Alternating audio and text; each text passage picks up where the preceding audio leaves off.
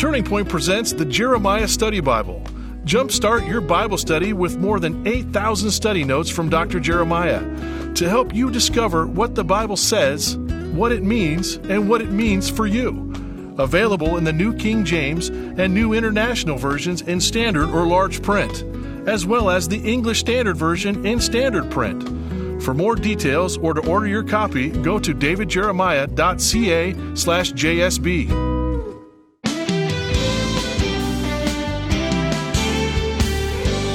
In a war, victory isn't always assured by superior weaponry. It often depends upon intelligence, the science of learning all you can about your enemy. Today on Turning Point, Dr. David Jeremiah provides detailed intelligence on the enemy of every believer, Satan, his identity, his strategies, and his ultimate destiny. From Spiritual Warfare, here's David to introduce today's message, Identifying the Enemy. Well, thank you for joining us today. We are in the beginning stages of a brand new series called Spiritual Warfare. Tuesday and Wednesday of this week, we began the series by answering this question: are we really in a war? I think we've concluded that we are. And the next question is, who is the enemy? And the Bible tells us the enemy is an unseen foe. We'll learn more about that today and tomorrow here on Turning Point. And as we begin the series and as we begin this particular message, I want to tell you about a very special book that we're making available during this month. We love producing books that we know will help our listeners. We produce these books based upon things people ask us, what they want to know.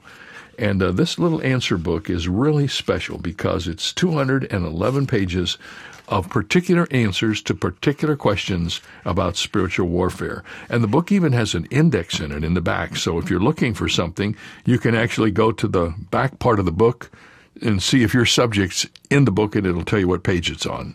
So will you let us send this to you? Here's how you can make that happen. Sit down today, write a note, and send a gift to Turning Point. Your gift is for the cost of production and airtime during the month of June, and it's very special because this is the last month of our fiscal year.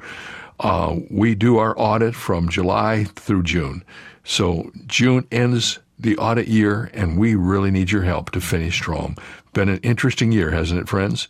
And you've been so faithful. I know you will help us during the month of June so that we come out on top in ways we've never dreamed and ready to enter the battle in the month of July. When you send your gift, all you have to do is ask for the little book, Answers to Questions About Spiritual Warfare. It's beautifully designed with the glossy cover, easy to read print, and you'll want to have this. I know that you'll take it with you. You'll probably read it in a couple of days. In between things, you read this book, and it will be a blessing to you. Well, let's get started now with identifying the enemy. This is Ephesians chapter 6. Let's study.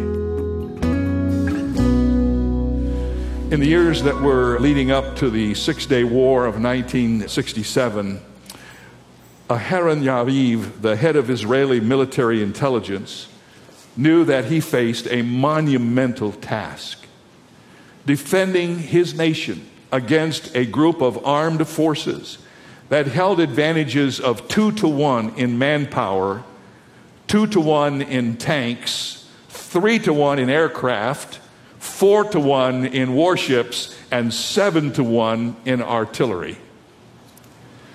On its southern border alone, Israel had roughly 70,000 troops against Egypt's 100,000. They had 700 tanks against 950 tanks. They had 200 aircraft against 430 aircraft. Know your enemy was not merely just a figure of speech.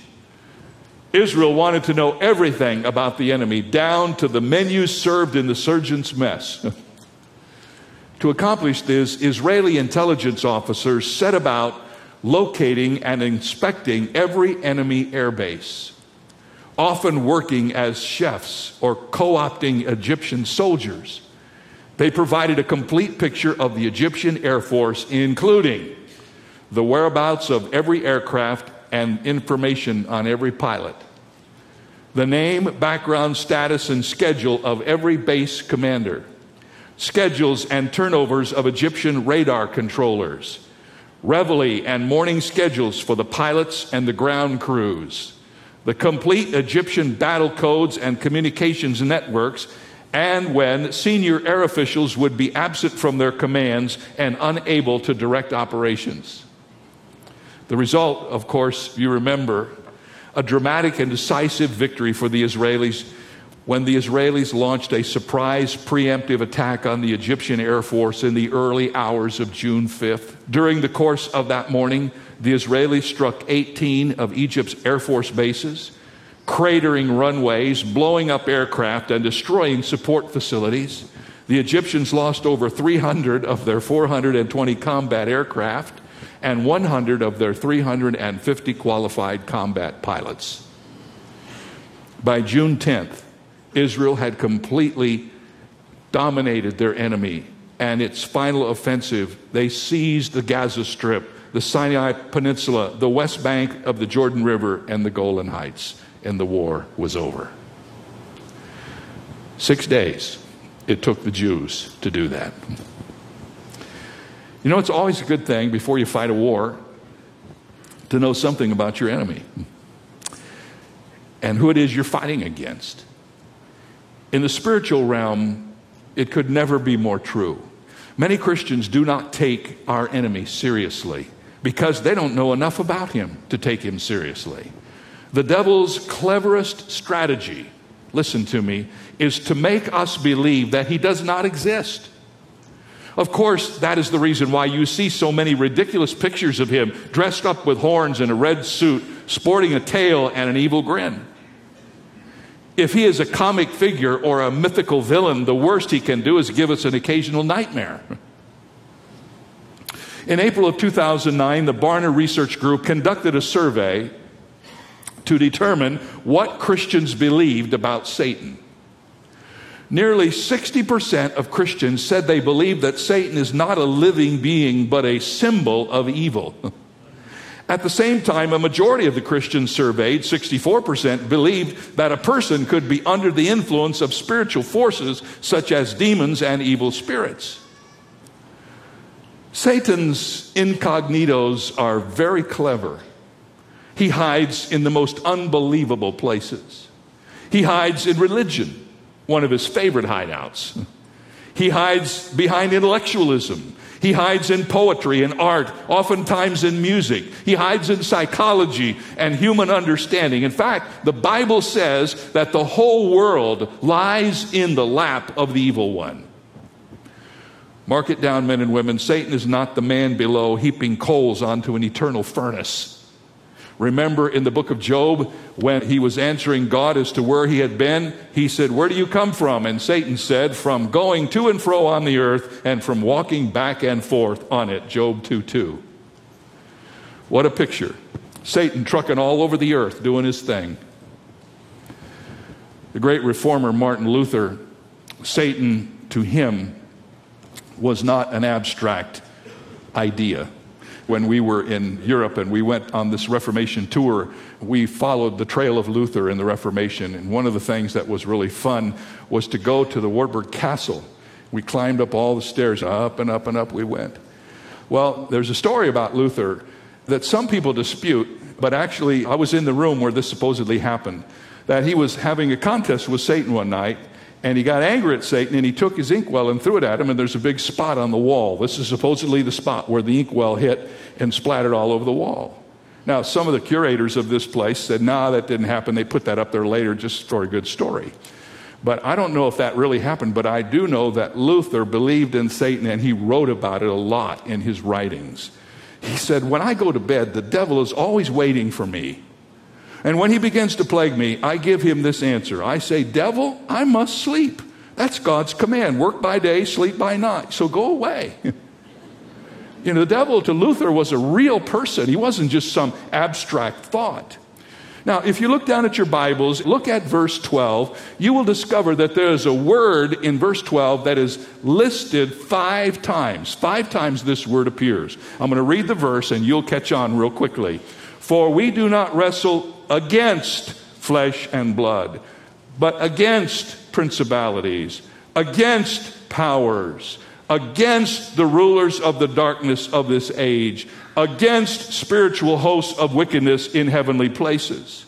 I don't know what you get from the word against, but let me tell you what it means. It means we're in a battle, and there is someone we are against, and someone who is against us. And that seems rather strange to most people today, especially those who have adopted a rather passive attitude about the Christian life.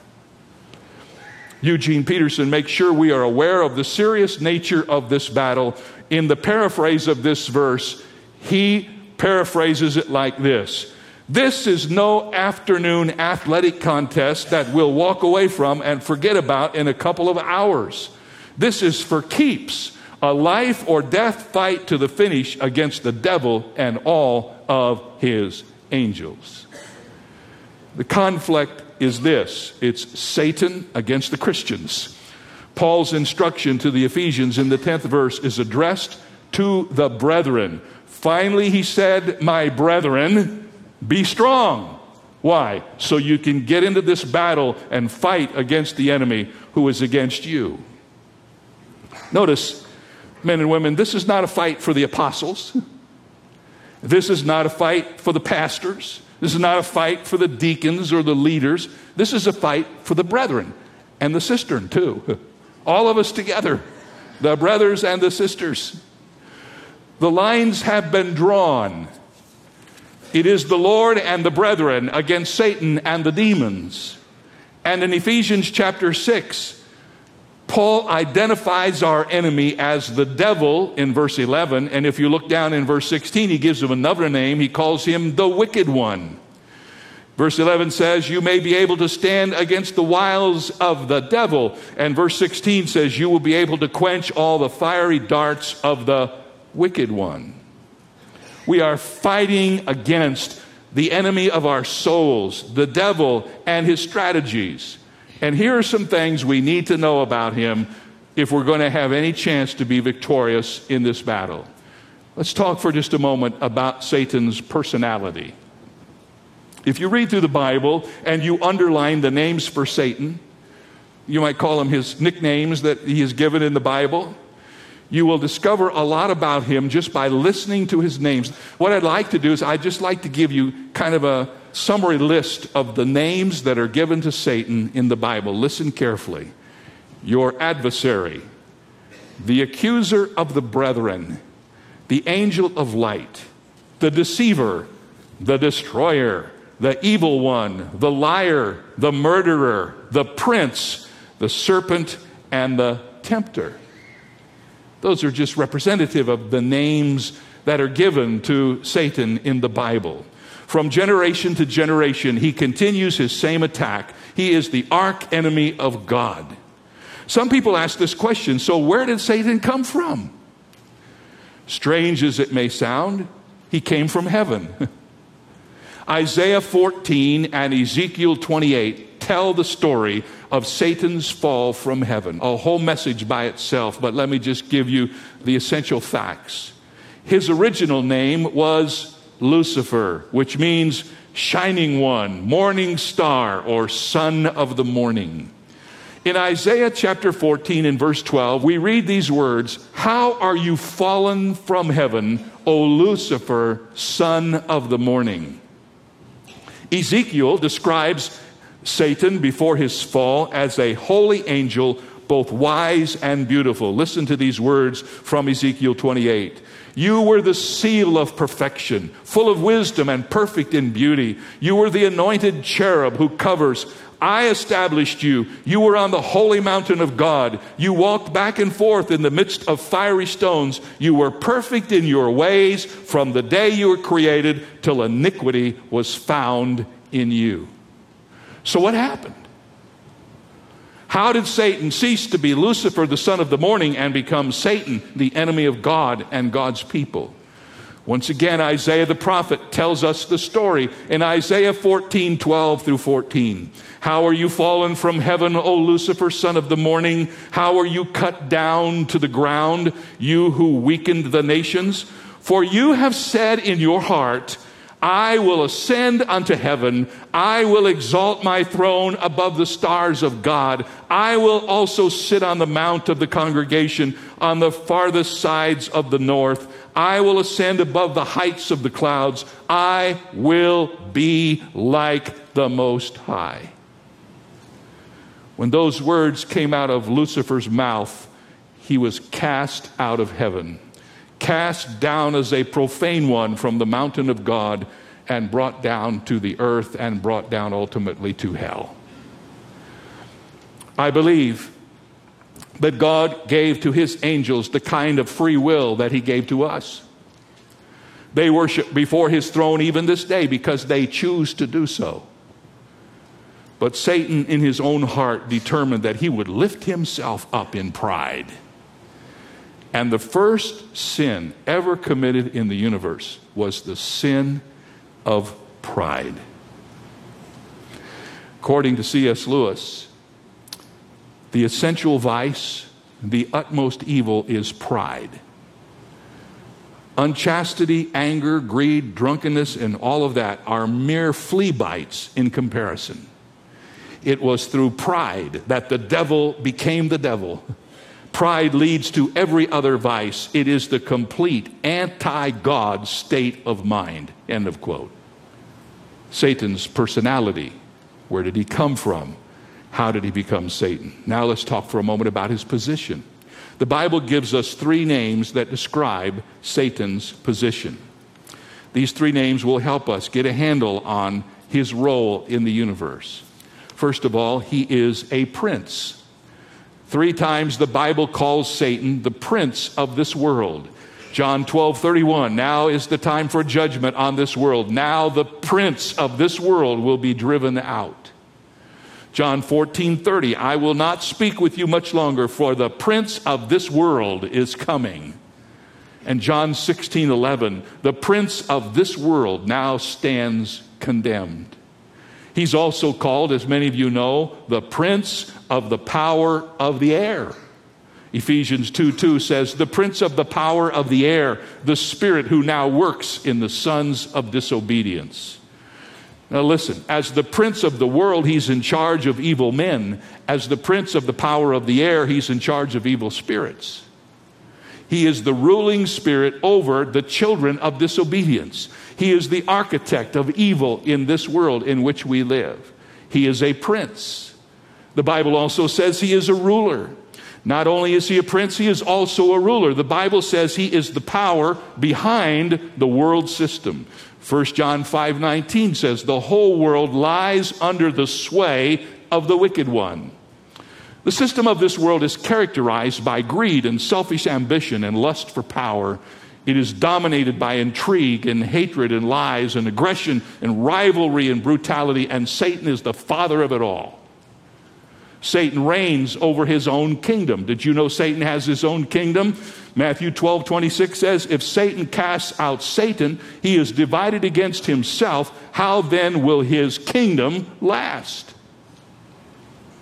Satan rules over his angels. Matthew 25:41, the everlasting fire prepared for the devil and his angels. Satan has a hierarchy. He has a team of angels who are with him. There are many theologians who believe that when Satan rebelled, 1/3 of the angels in heaven rebelled with him and came to this earth and now comprise his army of rebellion against God.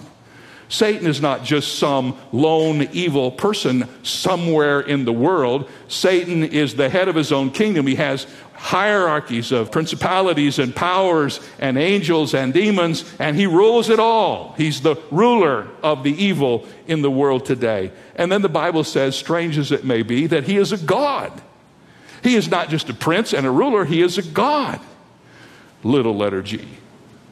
2 Corinthians 4:4 says it this way, whose minds the God of this age has blinded. Who is the God of this age, class? It is Satan. Satan is a religionist. He is the founder and president of his own religion. Did you know that? You know, there's a lot of Satanism around today. They're blatantly, openly, don't even care that anybody knows that they're there. But Satan has always had a religion. Listen to what the Bible says about Satan's religion.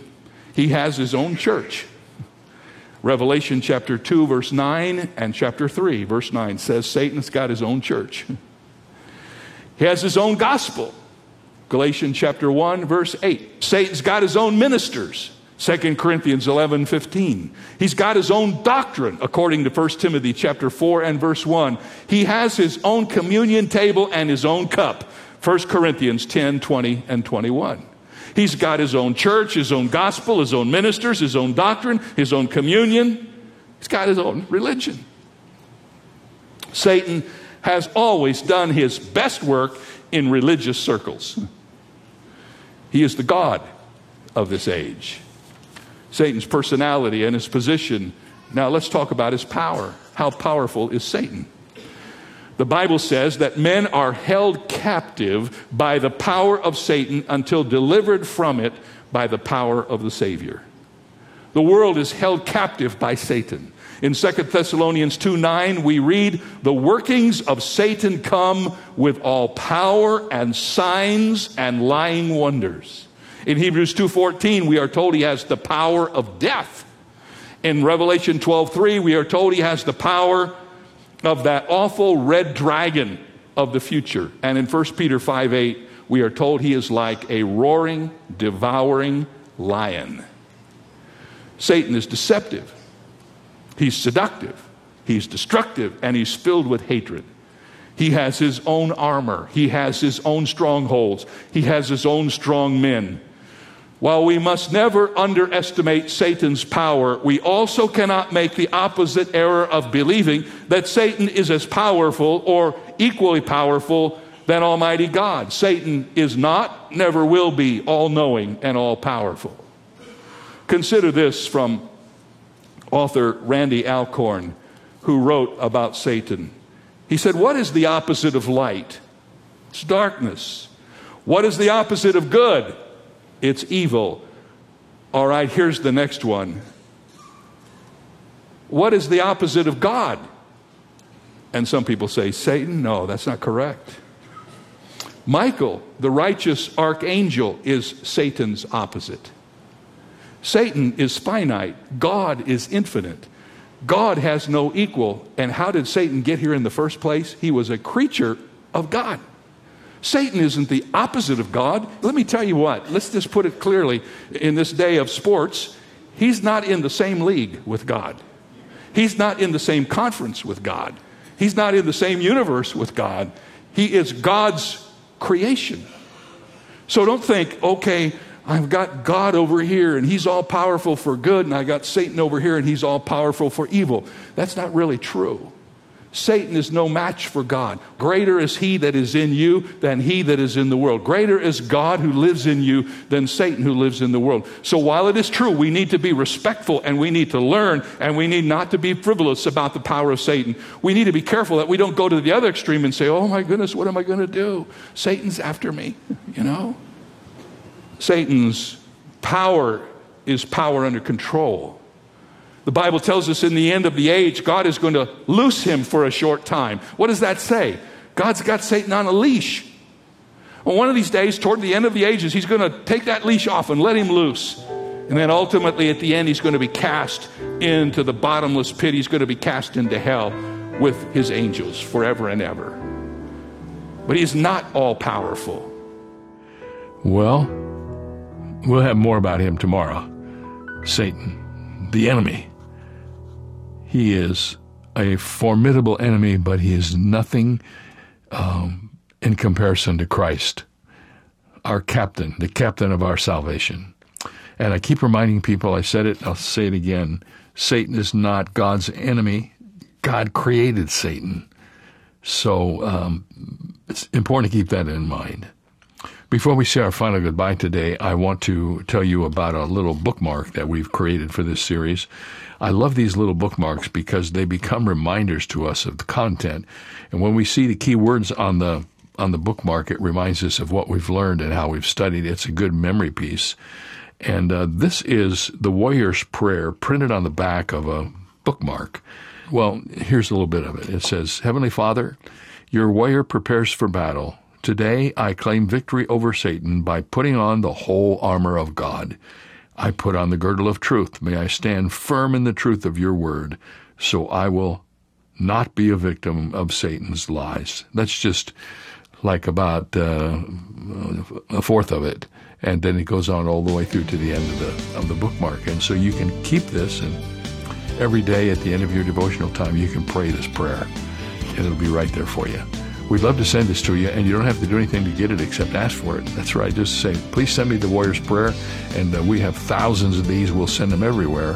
We want you to have one. Thanks for listening. Be sure to join us tomorrow as we conclude our discussion of identifying the enemy. For more information on Dr. Jeremiah's current teaching series, Spiritual Warfare, please visit our website, where you'll also find 2 free ways to help you stay connected: our monthly magazine, Turning Points, and our daily email devotional. Sign up today at davidjeremiah.ca/radio. That's davidjeremiah.ca/radio.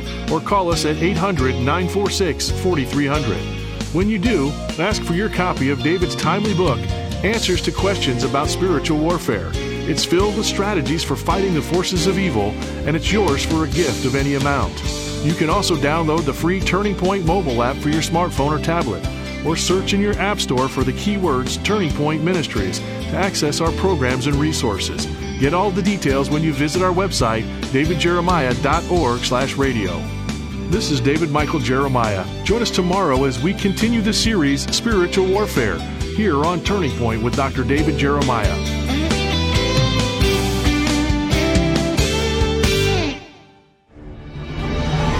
Take the young ones in your life on an unforgettable journey that will get them excited about the Word of God with Airship Genesis Legendary Bible Adventures from Turning Point.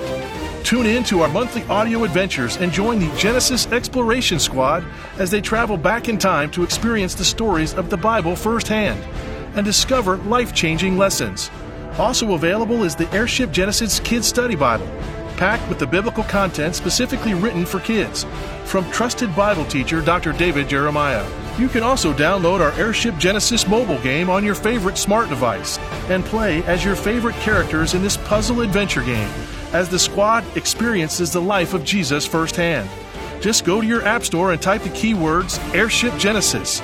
For more details or to order a copy of the Airship Genesis Kids Study Bible, visit our website at airshipgenesis.com/Bible. That's airshipgenesis.com/Bible. In 2006, Dean Karnazes ran 50 marathons in all 50 states on 50 consecutive days and finished up with the New York City Marathon, which he ran in 3 hours flat. He enjoys the pain that comes from achieving new goals. What I found, he says, is that I'm never more alive than when I'm pushing and I'm in pain, and I'm struggling for high achievement. In that struggle, I think there's a magic. Well, the psalmist agrees. He wrote, "It is good for me that I have been afflicted, that I may learn God's statutes." If you're experiencing discomfort today, look for what you could never learn otherwise. And this is David Jeremiah, encouraging you to get on the road to new life. Discover God's comfort on Route 66. Route 66, driving the word home. Log on to Route66Life.com. Start your journey home today.